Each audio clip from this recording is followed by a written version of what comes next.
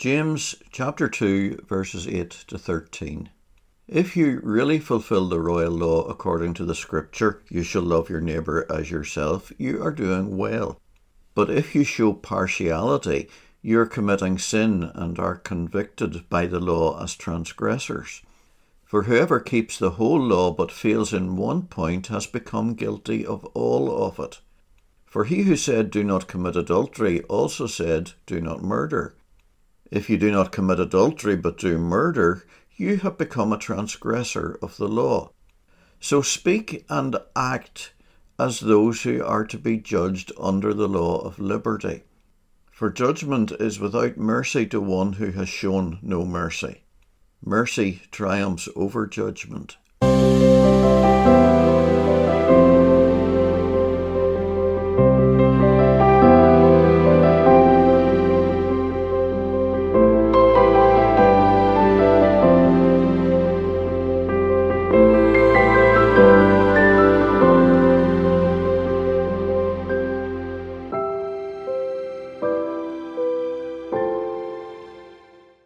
James has told us that a person whose religion is pure and undefiled, a Christian who's the real deal, doesn't show partiality.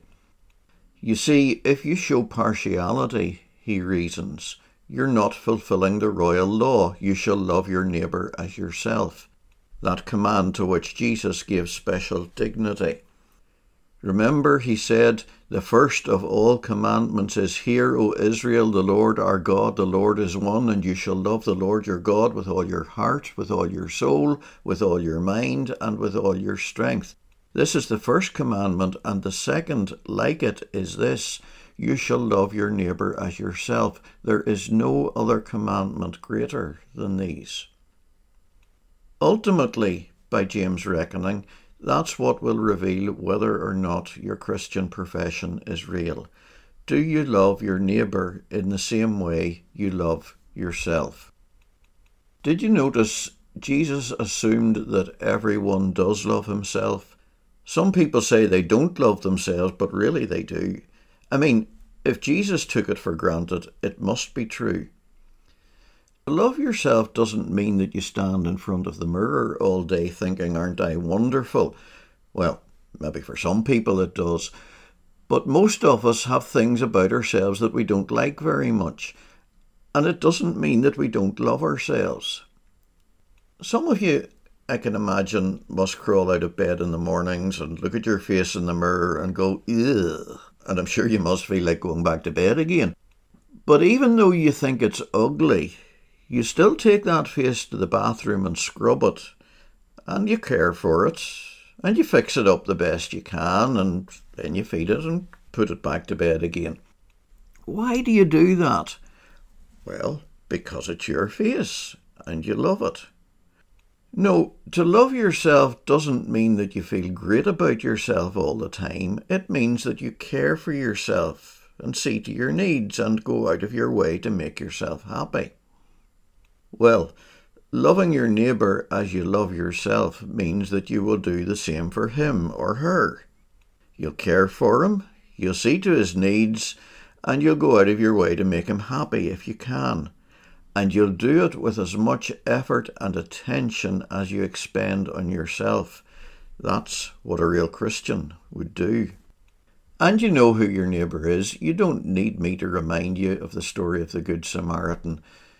It doesn't matter who he is or what he is. It doesn't matter how good he is or how bad he is. Whoever God brings across your path, if you're a real Christian, you will love him just as much as you love yourself.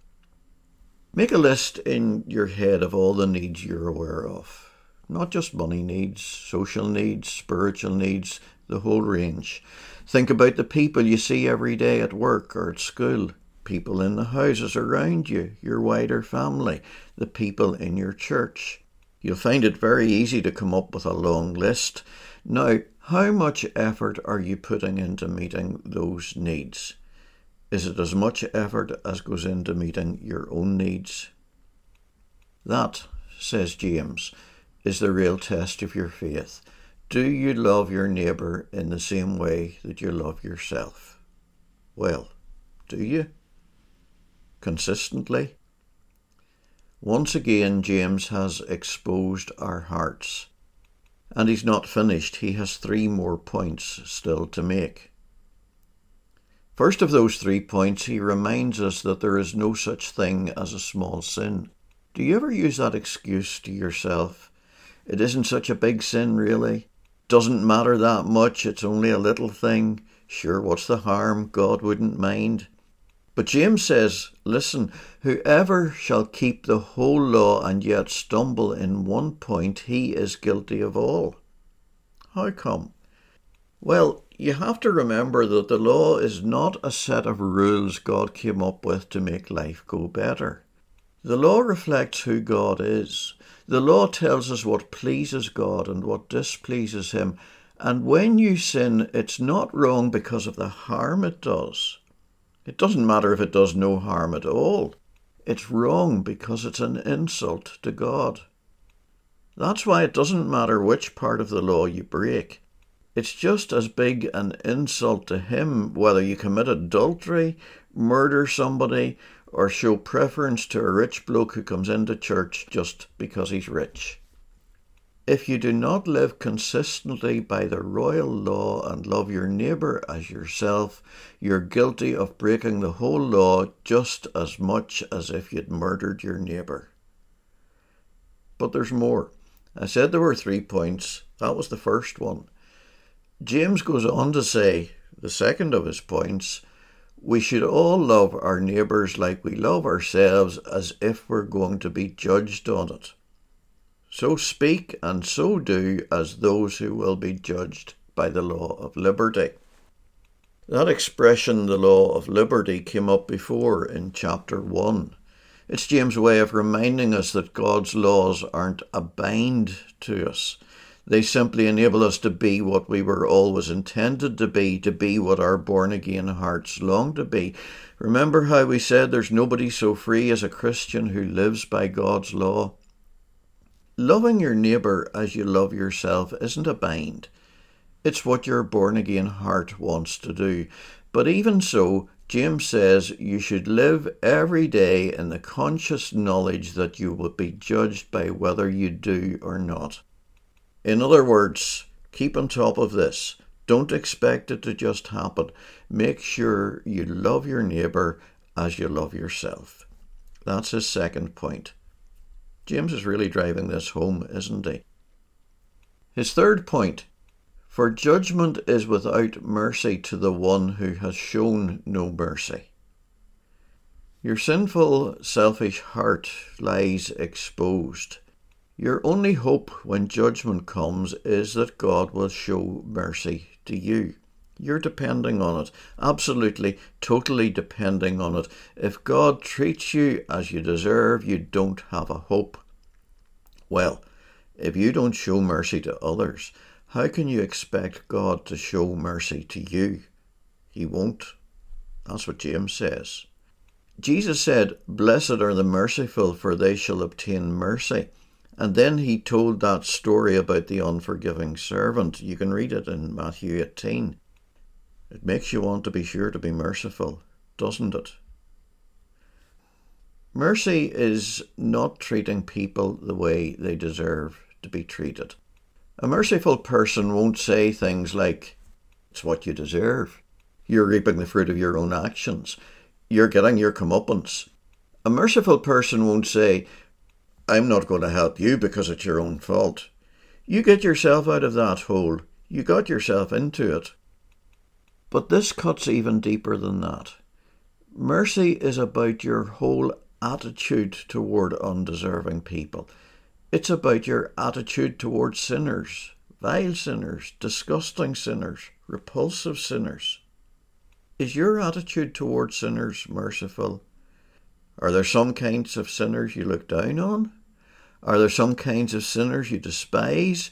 Are there some kinds of sinners you would not want to see coming into your church or into your house? Are there some kinds of sinners you talk about and point out their sins to others? According to James, that's not the way a real Christian behaves. A real Christian will love his neighbour the way he loves himself, even his undeserving neighbours. For judgment is without mercy to the one who has shown no mercy. What merciful people we would be if we got this right. What kind, generous, big-hearted, forgiving people. Not just toward those who in our eyes are good and deserving, but toward the worst of sinners. That, I think, is what James saw in his big brother, Jesus. Imagine what it must have been like in Nazareth when Jesus went out to play football or whatever it was they played in those days. Imagine if someone tripped him up or thumped him. I wonder, did they have a local bad kid? I wonder what Jesus did if he saw that bad kid in need of help. Or when he worked in the carpenter's shop, as I'm sure he must have done, if someone took advantage of his kindness and then came back another time to ask for his help, how did he treat the poor people, or the outcasts, or the grumpy old man down the road? James watched all that. Jesus, always merciful, always loving others as he loved himself. James saw it all and he learned. He learned about caring for people who are in need. He learned about not showing partiality.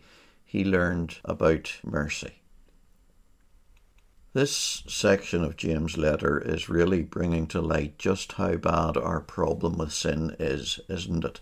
Even those of us who are born again, we have new hearts. We have seen evidence that we are born again. We love needy people. We want to be clean and pure, but the old nature is still there. There are still selfish thoughts and there are still sins. If we are to be judged by the royal law, there isn't much hope for any of us, is there? We're depending on God's mercy to save us, to bring us through that judgment. I'm glad God is merciful. And I'm glad that James winds up verse 13 with a reminder that mercy triumphs over judgment. God is merciful. He won't treat you like you deserve. But don't you make that an excuse. Love your neighbour as yourself. Show mercy as God has shown and will show mercy to you.